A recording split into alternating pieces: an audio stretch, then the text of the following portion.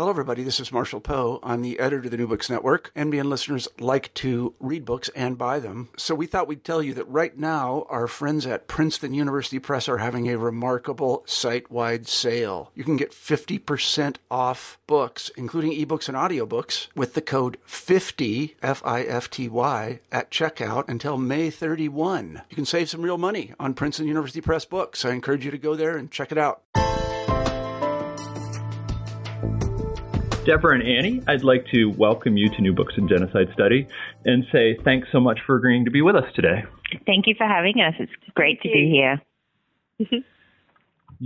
I was so impressed with your book, which is a fascinating collection of essays, and I'm really looking forward to talking about it with you. And so I would just ask you to start, and we'll start with Deborah, by saying just a little bit about who you are and how you got to be interested in atrocities and mass violence. Sure. Well, I'm currently a research fellow at the University of Wollongong, which is just south of Sydney in Australia. And genocide studies has always been my passion, really, from when I was an undergraduate student. As a child, I think, or as a teenager at school, I learned about the Holocaust and was really horrified to learn about what happened, but had kind of received a naive education that really didn't go into other genocides, and I naively had some faith in the concept of never again. And so when I got to university and was doing a history major and enrolled in a subject called the Holocaust and Genocide, I was utterly horrified to learn that, in fact, the international community really hadn't held to its promise of never again after the Holocaust, and I was just shocked to learn about the Cambodian genocide, to learn about what happened in the Balkans, in Rwanda, and I just felt that this was really an indictment on the world as a whole. And that led to an honours thesis and then into a PhD. And so I've always been very passionate about genocide studies and genocide prevention, and it's led into this career now. And how about you, Annie? I would say similar to Deborah. It was, I guess, through my education career that I sort of fell into this topic, if you will. I don't think I had as clear a path of progression as Deborah, but I started learning Indonesian way back in primary school, and I continued through high school and then into university. And I was mainly doing an Indonesian studies major. And as part of that degree, I got to spend about a year of my undergraduate studies studying in Indonesian universities. And while I was there, I happened to be doing a project, and I had this journalist friend, and we had to write a little project on some form of research in Indonesian studies. And so I went with my journalist friend just to see what she was doing, and she happened to be interviewing a couple of women who had been detained in what were essentially concentration camps in the late 60s and early 70s in Indonesia. And I came away from that interview where I really just sat in the room and didn't make a noise. I came away from that interview and I asked my journalist friend, I said, what's this thing with the detention camps? What is this woman talking about? And it was really a point of revelation for me, because I had never heard of these massacres that had swept across Indonesia in the mid-60s. And from there, it kind of progressed into, again, like what Deborah did, a smaller research project at the undergraduate level for honours, and then into a PhD. And that was back in 2002. So I've really been interviewing people from this period for about a decade now, and I think I'll continue doing it for much of the rest of my career. So I guess I kind of accidentally fell into genocide studies from learning about these horrific events in Indonesia, and I've just continued on with it in my career, and I'm now mainly teaching Indonesian studies, but also Southeast Asian studies, which includes quite a look at the quite dark histories in this region of mass atrocities and genocides. So yeah, I guess that's how I started. So how did you all come to write this book? Or edit this book, I'm sorry.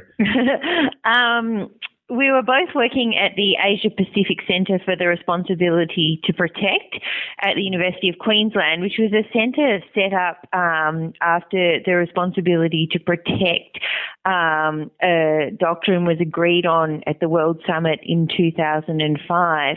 And the responsibility to protect was a statement that highlighted countries' own responsibility to protect their populations from genocide and mass atrocities, but also the international responsibility to do so. And after the World Summit, a number of centres were set up to focus on R2P, as it's called for short. And Annie and I were both employed in the Asia Pacific Centre at the University of Queensland.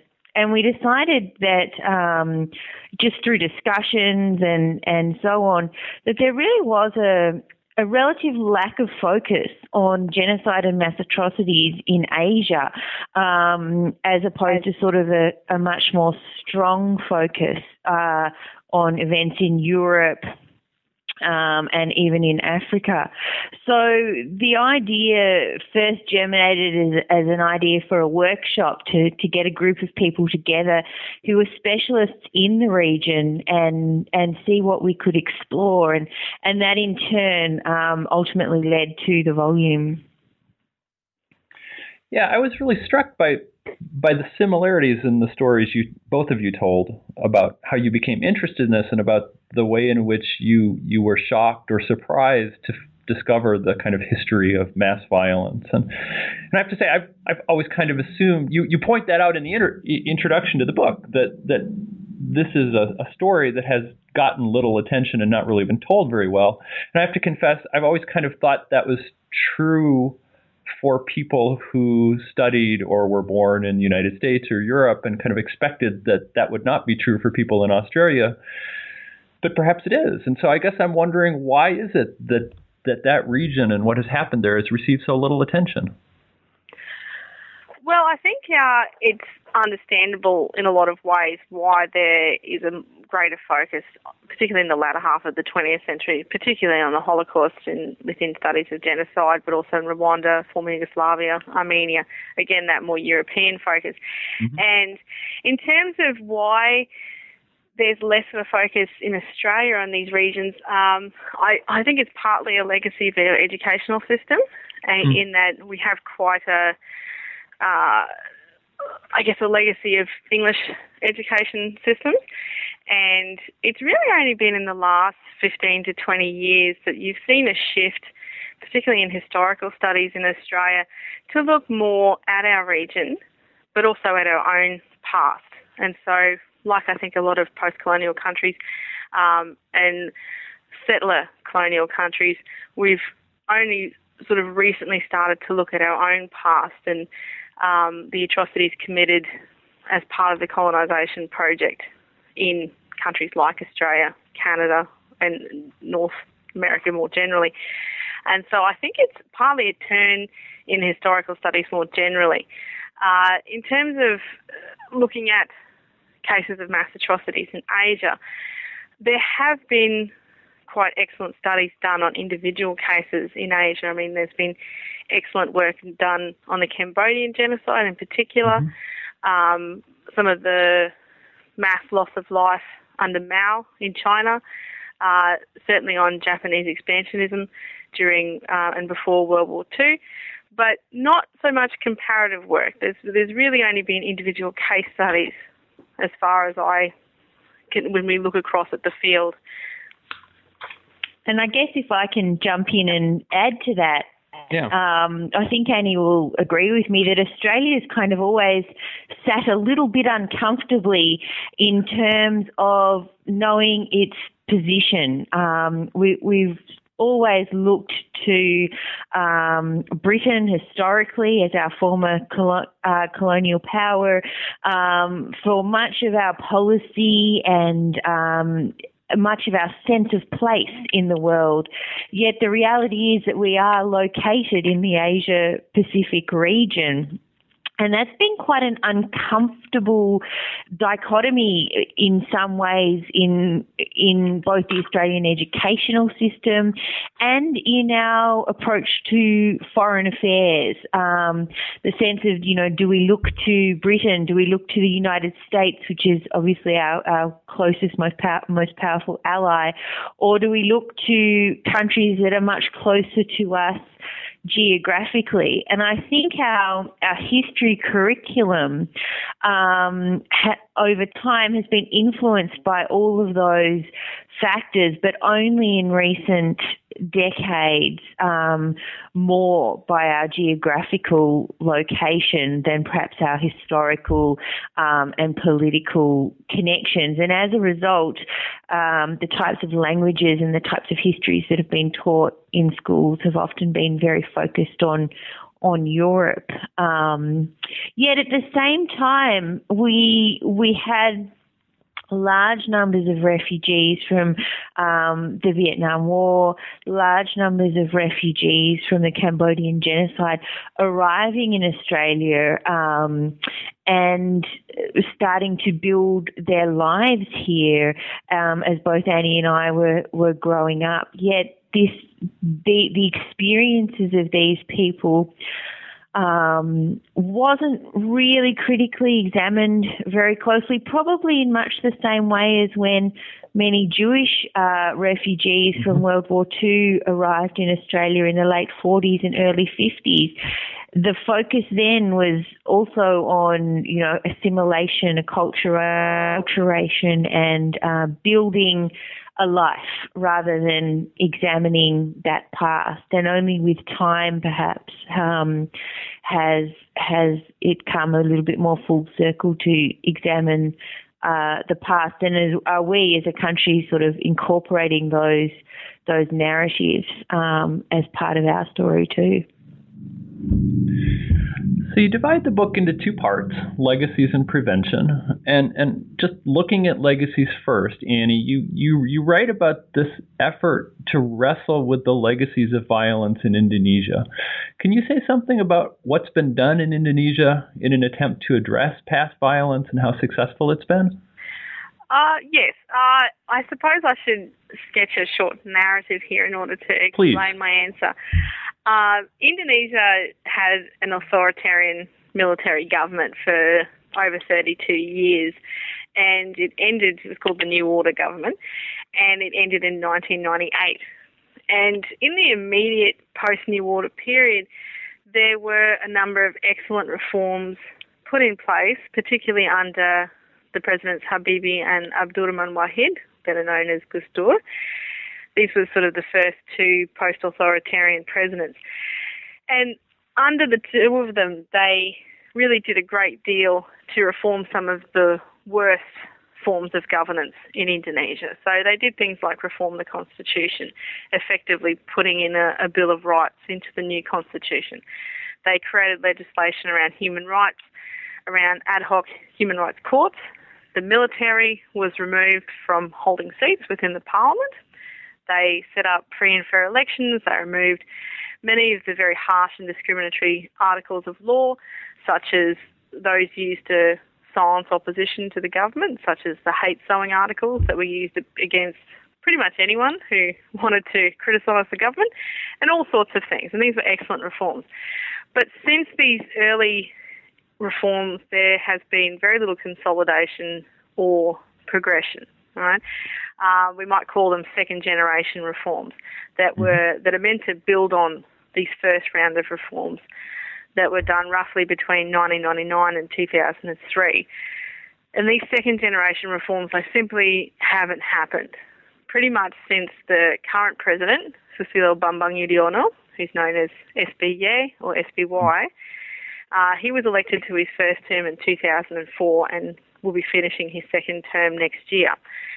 And pretty much for the whole length of his administration, very little has happened in terms of consolidating these very good reforms. A very obvious example is Law Number 34 from 2004, if I'm not wrong, which was on the Indonesian military, which was supposed to do a number of things, including to divest the military of its vast business holdings by 2009.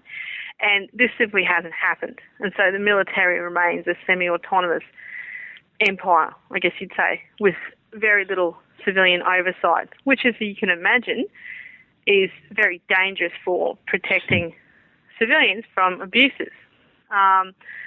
Another area of concern are the long delays in revising some of the crucial legislation in the country, such as the Criminal Code, which is terribly inadequate and which doesn't hold up to Indonesia's obligations under various international conventions, such as the Convention Against Torture and Ill Treatment. And so I guess overall, Indonesia has made impressive reforms that should have, had they been followed through, done much to address past and current violence, but these were short. I guess that's my answer. So let me ask, during this time of transition, after the authoritarian government is eased out of power, I'm not sure that's the best description of it, but that's what we'll go with. Where are they looking for examples of how to deal with past atrocities? Are they looking to, I don't even know, the Nuremberg trials or other places? Or is this essentially autonomous or indigenous? I would say Indonesia has no real interest in dealing with its past, to be frank. Okay. In the immediate post-authoritarian period, there were these laws set up to hold ad hoc human rights courts. And there have been a few, but each one of them has been a complete failure. There is also a national human rights body called Komnas HAM, which does some excellent work to investigate past abuses and which has produced some excellent, thorough reports on very grievous crimes in the past. Each one of these reports has been rejected by the Attorney General's Department with such ridiculous excuses as they're incomplete or they're not thorough enough. All right? And essentially what it is there's a very strong lack of political will on the part of Indonesian political elites to sort of open up the Pandora's box of very serious crimes against humanity that have happened over quite a long period in Indonesia, nor are they at all willing to try and tackle the current crimes against humanity going on in certain areas, particularly West Papua. So Indonesia it's not at a place yet where it's ready to look at past or even current crimes. And so, and any sort of discussion that happens at the international level about, for example, Indonesia ratifying the UN Convention on Genocide or the Rome Statute is very quickly shut down because Indonesia will never accede to any of those conventions. It considers it Western interference. And so Indonesia is in some ways a good example of democratic reform, post-authoritarianism, but in a lot of other ways, it's exactly what you should not do post-authoritarian regime. So, Deborah, we don't clearly have time to go through each and every essay, but is Indonesia the exception in terms of dealing with the legacy of mass violence, or is it more typical than we might wish in Asia? I think probably Annie's better placed to answer that question. Did you want to answer that, Annie? Please. Yeah, sure. I guess, okay, just quickly, I would say, interestingly, Indonesia is a bit of a paradox. When you look at the region of Southeast Asia, where you have a number of what you would call semi-democracies, but also some very quite ingrained, recalcitrant, more authoritarian regimes, and that's probably half the members of ASEAN. Indonesia is, particularly over the last 15 years, positioned itself quite self-consciously as a leader on human rights which, looking back 10 years ago, is quite a bizarre thing, really, to move from an authoritarian regime to a country which wants to be seen as a leader in the region on human rights is something quite new and exciting. And particularly under President SBY, Indonesia's tried to position itself much more strongly within ASEAN. And they were responsible in a lot of ways for the creation of the ASEAN Human Rights Body, the Intergovernmental Commission on Human Rights, or AICHR, a few years ago. And they have been quite vocal on some humanitarian issues within the region. For example, last year, the former Vice President Yusuf Kala was the ASEAN Special Envoy on addressing abuses against Rohingyas in Rakhine State in Burma. And so they've made a couple of admirable forays into regional issues, but they haven't translated these, words into actual concrete steps to protect civilians domestically. And I think go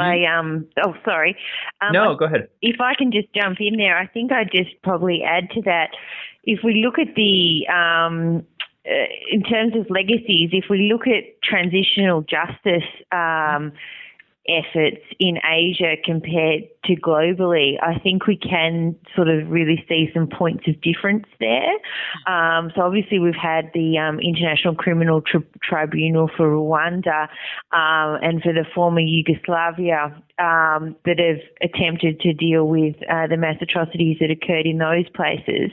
But the hybrid tribunal in Cambodia, the extraordinary chambers in the courts of Cambodia, has probably achieved and is likely to achieve much less than either the ICTY or the ICTR. And events like the atrocities in Indonesia in 1965 and 1966 are really unlikely to see there's really unlikely to be any form of transitional justice in the wake of those. And similarly, East Timor's Commission for Truth and Justice and Reconciliation was a much less powerful body that had to negotiate in a much more compromised position in terms of some sort of transitional justice or reconciliation after the events in East Timor. So I think that's a place where we can see some real points of difference in terms of addressing the legacies of mass atrocities in Asia compared to elsewhere. And if you can speculate, why those points of difference? Why did it turn out this way, at least so far? Look, that's a really interesting question. I think one of the factors that one can point to is, to some extent, regime continuity and the continued power of perpetrators or those very closely aligned with perpetrators of some of these crimes. So, for example, East Timor remains very dependent on its much more powerful neighbour, Indonesia, which really limits its capacity to try and have any of the mass atrocities with which, the Indonesian military was involved addressed. Or similarly, in the wake of the Cambodian genocide, the Cold War saw the West continue to support the Khmer Rouge even after it was overthrown and give the Khmer Rouge Cambodia's seat at the United Nations right through until the peace process in the early 90s. And that sort of continuity of involvement of the Khmer Rouge really prevented any sort of steps towards justice for the terrible crimes that they committed. So I guess I'd suggest that kind of continuity of power associated with the perpetrators has been a major contributing factor. Did you want to add anything else there, Annie?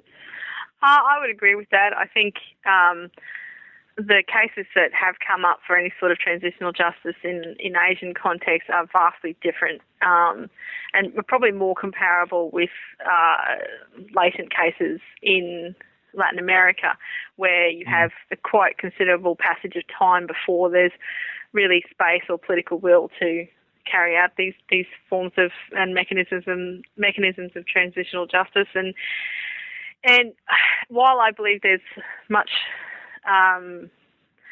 to be gained from doing comparative studies of different mechanisms of transitional justice, each one has to be contextualised within the political and social atmosphere of it happening. So, and the Asian cases are in so many ways very different from their counterparts in other parts of the world. Mm. Yeah, I was really struck in the essay about East Timor, and I'm sorry to forget the author's name right now, but I was struck by the argument that one of the political leaders in East Timor was making, that I think the phrase was social justice was more important than, I don't know what, transitional justice, or the importance of working on issues like unemployment and poverty was more pressing and more important than the effort to get justice for past crimes. Yeah, that was Heather Castell's article on the CAVR, and in many ways, it's the only approach that you can have for looking at transitional justice in Timor-Leste, which is Timor has had to choose pragmatism over achieving justice for the past because of their proximity to Indonesia and because their future depends on their relationship with its neighbours, first and foremost Indonesia. So whether that's a good enough result for the people of Timor-Leste, I don't think so, but it's certainly the path that has been chosen by its leaders. So one of the things that comes out from these essays, and I guess I'll ask Deborah to answer this first, is the historical unwillingness of the rest of the world to intervene in the incidents of mass violence that occur in Asia. It's in a variety of specific essays, and it forms a backdrop for most of them. Can you say a little bit about why this was? Why the world was so reluctant to intervene? Look, I think there's a global level of reluctance to intervene. Unfortunately, it's very much been the typical response to genocide and mass violence rather than an atypical response. And I think we can point to a number of factors that are probably of global influence, although perhaps some even more so in Asia. And one of them is the principle of sovereignty and the idea of non-inviolability of sovereignty. So obviously our nation-state system is built on the idea of sovereign rights and non-intervention, and that's taken perhaps even more seriously in Asia than anywhere else in the world, where it's really seen as unacceptable to interfere at any level with the so-called internal affairs of a state, even when those internal affairs may include massive violence against the state's own citizens. And this has really led to a situation of leaders who are perpetrating genocide having really complete sanction to do whatever they wish. On one hand, this is how our nation-state system works, but on the other hand, it's led to these terrible crimes, such as the Cambodian genocide, in which there was, of course, no possible desire to intervene by any of the powers that might have done so, or the United Nations, or anything like that. And of course, there's also issues of realpolitik, of Western governments that are dependent on voters for their support. And there's a sense that if you start sending lots of troops in to these countries and many start coming home in body bags, that you'll lose support. So it's a high-risk activity to intervene in genocide. And it's often politically a relatively low cost not to intervene. And that has changed in recent decades to some extent. The idea of completely ignoring what's going on globally is much less acceptable than it was 2 decades ago, for example. However, there's a sort of a vast distance between that and really effective action to prevent or curb a genocidal situation of mass atrocities. And so what we're more likely to see now is, our statements, efforts to work with the United Nations, sometimes, a very slow deployment of ineffective multilateral forces, such as in Darfur, because they fulfill a mandate of being seen to be taking some sort of action without actually taking effective action. And even something like that is probably much less likely in Asia because of the strong focus in the region on sovereignty. Yeah, you talk. You let me go back a little bit to the change you suggest, and I want to press you a little bit on 2 elements of that. And Deborah, you wrote your essay in a really, I thought, ingenious way, kind of speculating, looking at Cambodia as it happened, and then looking at the kind of constraints that led the world not to, or the factors that led the world not to intervene in Cambodia, and speculating about if you move those forwards to today, would those factors still be true? And so one of those changes is, as you suggested earlier, the introduction of the responsibility to protect. And so I'd like you to say something about, and Annie, you can chip in too if you want, about the degree to which the responsibility to protect has changed things, either rhetorically or practically.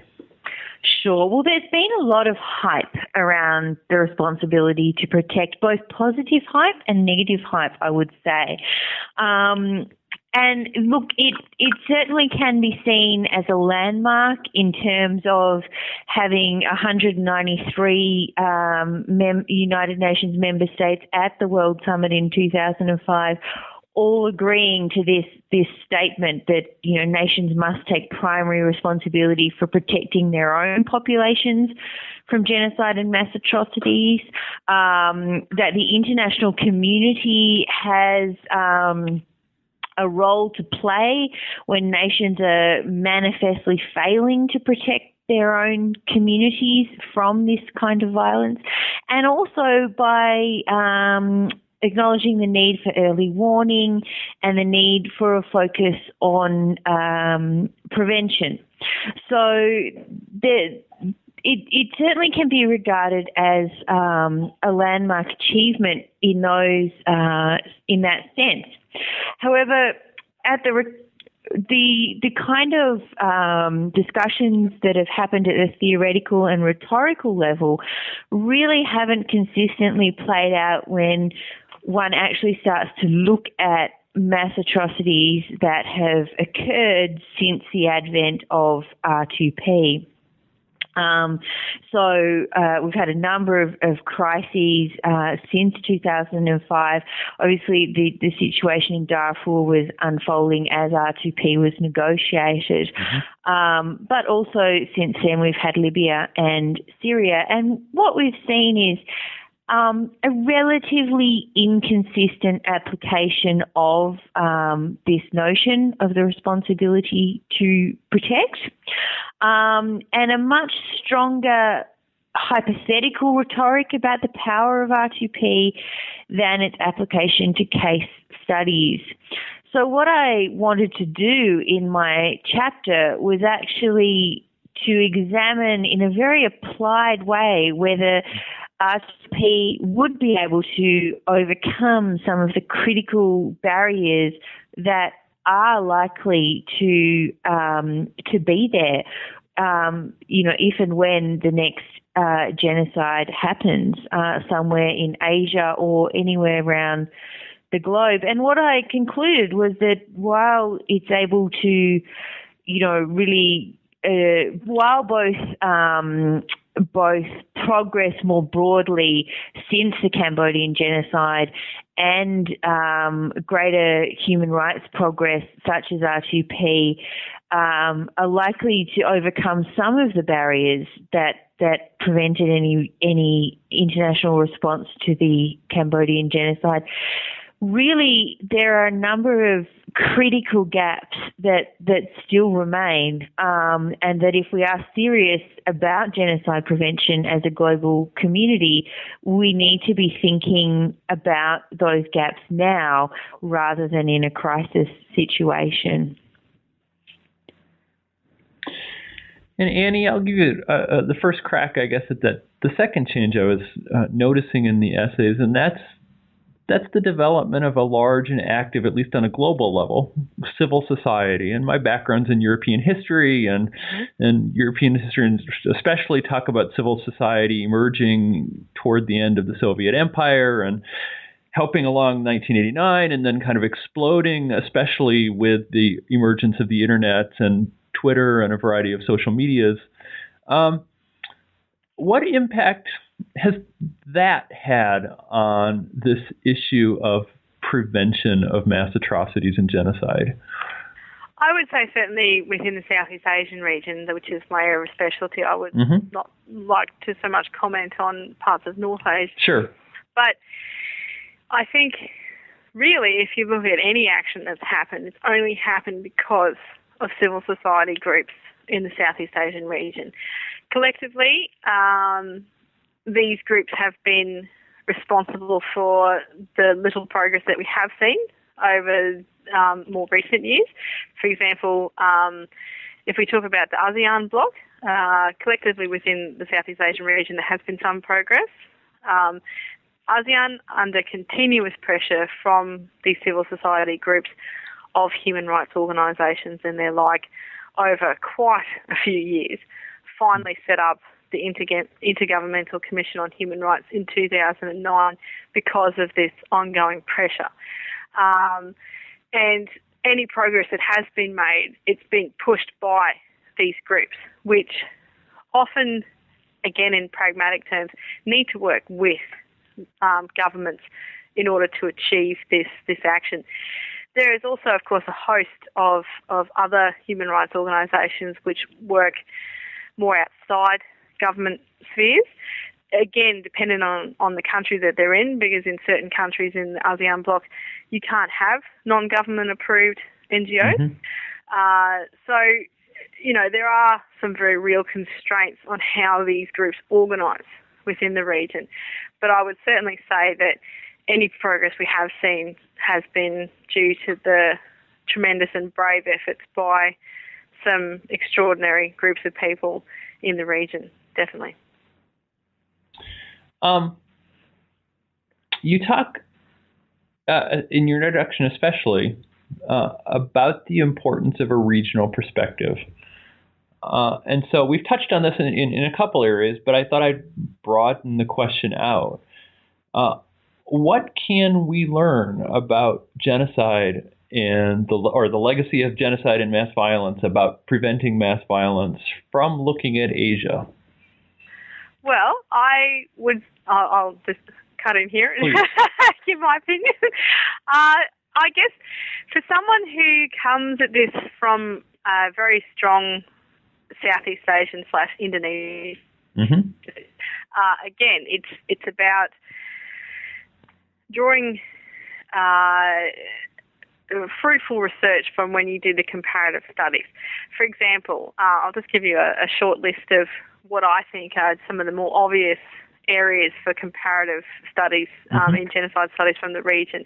For example, I think there could be a lot more work done on comparing man-made famines as part of genocidal processes, both the collectivisation and forced labour projects under, for example, Mao, Pol Pot, with those under Stalin, as well as in Timor-Leste during the late 1970s and early 1980s under the Indonesian occupation. There, I think, there is an important study to be done there. There's also comparisons that need to be made with Asian studies, Asian context rather, on the steps which lead to genocide, particularly around incitement and mobilisation of populations. For example, looking at various propaganda campaigns which incite large parts of the population to pick up weapons and start attacking their neighbours. Mm-hmm. Just off the top of my head, the propaganda campaigns in the mid-60s in Indonesia against leftists could be quite easily compared with those under Franco in Spain in the late 30s. The incitement propaganda in Rwanda. Of course, also the forms of killings and mass deprivations against particular groups need to be done as well, comparing the forced labour and starvation that happened in European cases with those in Cambodia, Timor-Leste, Indonesia, and so on. And also other particular forms of violence that are often a large part of genocidal violence. For example, forms of child soldiering between African cases and the extensive use of child soldiers over the last 40 years in Burma is something which is terribly under-researched. So those are just off the top of my head things that I think could benefit a great deal from comparative research. Deborah, what do you think? Look, I'd agree. I think both Annie and I really found when we started doing the research for this book that there is really a lack of comparative studies of Asian and non-Asian examples, and to some extent Asian and other Asian examples as well. So certainly we're hoping that, not only has our book contributed to this comparative approach, but that it will hopefully inspire and encourage more comparative approaches.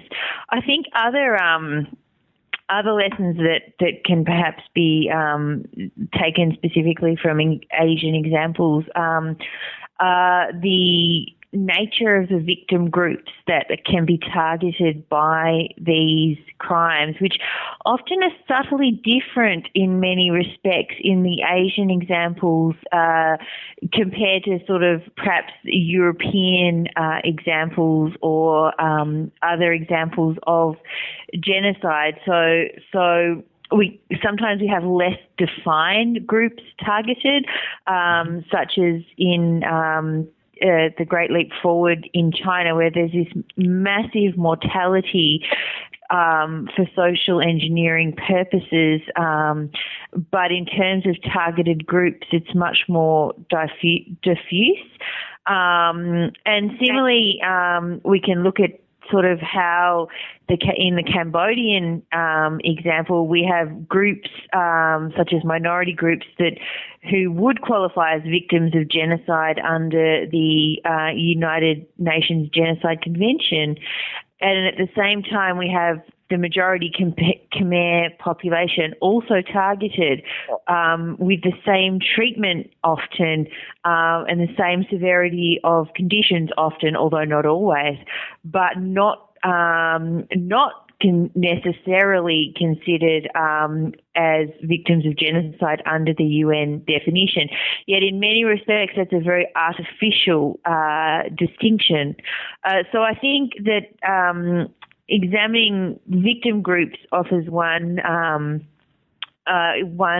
way in which looking at Asian case studies can really add to the knowledge base. But I also think from a prevention perspective, looking at the role of regional organisations in Asia compared to elsewhere can also be very illuminating, because in Asia, we have a region where regional organisations are relatively weak and relatively uninterested in issues of human rights. And if we contrast that with the UN's work on mass atrocity prevention and also the African Union's work on trying to prevent mass atrocities in their region, we can see some real differences and perhaps real opportunities for prevention work as well. And you talk about prevention. Well, one of the ways you end your book is to point out that regions within Asia are at great, or some regions within Asia are at great risk for mass violence in the future. Can you say a little bit about where and why and what kind of efforts are being made to prevent this? Sure. Well, look, I think as Annie said, we have the Rohingya in Burma who are very vulnerable currently, and this is on the what are termed the risk list for genocide and mass atrocities. There's a number of lists out there that identify countries at higher risk, and we can see that Burma comes in at the highest risk level on many of these risk lists. Which just highlights how vulnerable these people are. And we also have the ongoing situation in North Korea, which obviously, has not changed for some time, but nevertheless, there's really no doubt that the terrible suffering going on in North Korea that there's just sort of often remains uncommented on. And we also have, a number of human rights concerns in China, particularly with the Tibetan people. So there's a number of areas in the region where there are very real concerns and serious challenges in terms of how to address those concerns. Annie, did you want to add to that at all? I guess I have a number of sort of hot points in my mind about over the next sort of 10 years where worrying trends might get worse or they might get better.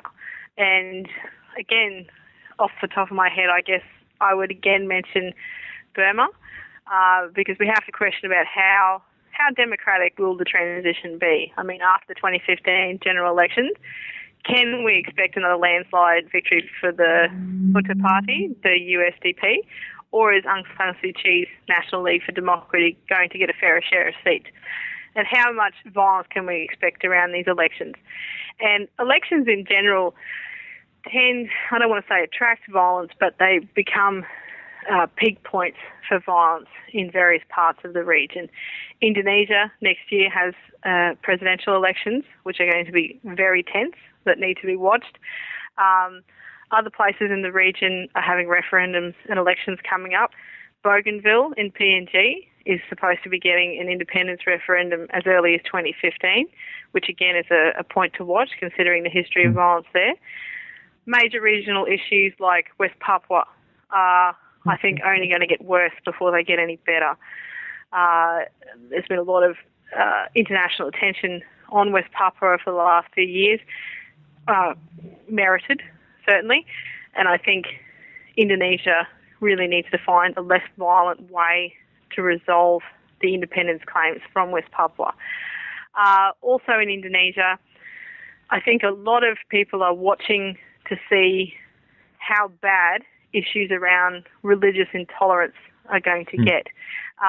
There's been increasing numbers of spates of violence, pogroms and so forth, against religious minorities in Indonesia, such as against Shia and Sufi and Ahmadi Muslims, also against Christians. And will these become a wedge issue that will drive more frequent and indeed larger incidents of mass violence? And so these are particular issues, but you have to put them against the very long-standing issues of persecution of certain minority groups within the region as well. For example, against minority groups living in the upper highland regions of mainland Southeast Asia, against, particular groups in parts of northeastern India, which has seen some horrific violence, as Deborah mentioned, in Tibet, Xinjiang, but also other minorities, particularly in southern China. I mean, all of these things have been going on for 50, 60 years. But they still bear monitoring. And I guess, so there's a number of issues that I think we're looking at over the next 10 years at least. You pointed several times to Indonesia. I'm just wondering, to what degree do you think, as I understood your comments, the kind of failure of transitional justice efforts in Indonesia, to what degree is that a contributor to the potentials for future violence? I think it's probably the greatest predictor, actually. I have to say that as much as I appreciate the efforts that have been made in Indonesia and other places to reform their militaries, to professionalise their police and all these sorts of things, until you have some form of reliable accountability for crimes committed by such organisations and institutions, you can't expect any real improvement on the ground in terms of protection for civilians. Indonesia is a classic case. There is very little. And I think if I just add to that, impunity for mass atrocities is well recognised as a contributor to increased cycles of violence and violence of increased intensity. And in fact, if you could sort of Barbara Harp's predictors of mass atrocities, past genocide is well known as a predictor for future genocide, and part of that is this impunity issue. So transitional justice and dealing with the legacies is not just an issue of addressing the past, but also about changing the future. And I think when we first looked at doing this volume, one of the reasons why we chose to look at legacies and prevention is because we really think that they're inherently linked, and that you can't just prevent or change the future of a region without actually addressing these issues of the past. Yet at the same time, if you only regard them as being in the past, you're denying the opportunity to change the future as well. So I guess that's where we see both the legacies part of our volume and the prevention part of our volume as really intertwined, because dealing with these legacies is a crucial component of creating a different future. Well, I think you've done a wonderful job in the book, pointing that out and expanding our knowledge. And I just want to say a brief word of compliment to the publisher who kept the price tolerable compared to many publishers who make it essentially only available to libraries. And it's wonderful that that ordinary people can go out and buy those. I have to say, one of the results of my reading your volume is to make me recognize how little I actually knew about the region. So I'm going to give you a chance to enlighten me. Can you suggest, and our listeners, but mostly me, what one or two books would you suggest for people to read to start learning about this issue in Asia, aside from, of course, yours, which should be the first on the list? Of course. Deborah? Look, I think Ben Kiernan's The Pol Pot Regime is certainly an absolutely essential read. If readers are interested in learning about the genocide in Cambodia, and more broadly Kiernan's Genocide and Resistance in Southeast Asia as well. And I think also one of the books that was just absolutely illuminating for me to read was Mao's Great Famine by Frank Dikötter, which just gives an extraordinarily harrowing and detailed account of the Great Leap Forward in China. So there are a couple of suggestions from me about learning more about specific genocides. Annie, did you want to add to that? Yeah, I mean, Ben Kiernan's been a real trailblazer in this area, I would say. I'd also add to that his 2008 book, which was Blood and Soil, A World History of Genocide and Extermination from Sparta to Darfur, I think is the title, in which he incorporates quite a few Asian case studies, including Japanese military expansion and China under Mao. And in terms of looking at, I guess because my main expertise is on the 1965 killings in Indonesia, I would recommend for that topic Robert Cribb's work. He did an edited volume about 20 years ago now called The Indonesian Killings. But there's a more recent volume too by Douglas Cameron and Catherine McGregor called The Contours of Mass Violence in Indonesia. And together those two volumes offer quite a broad study of these killings. I think that's what I would recommend, yeah. Well, wonderful.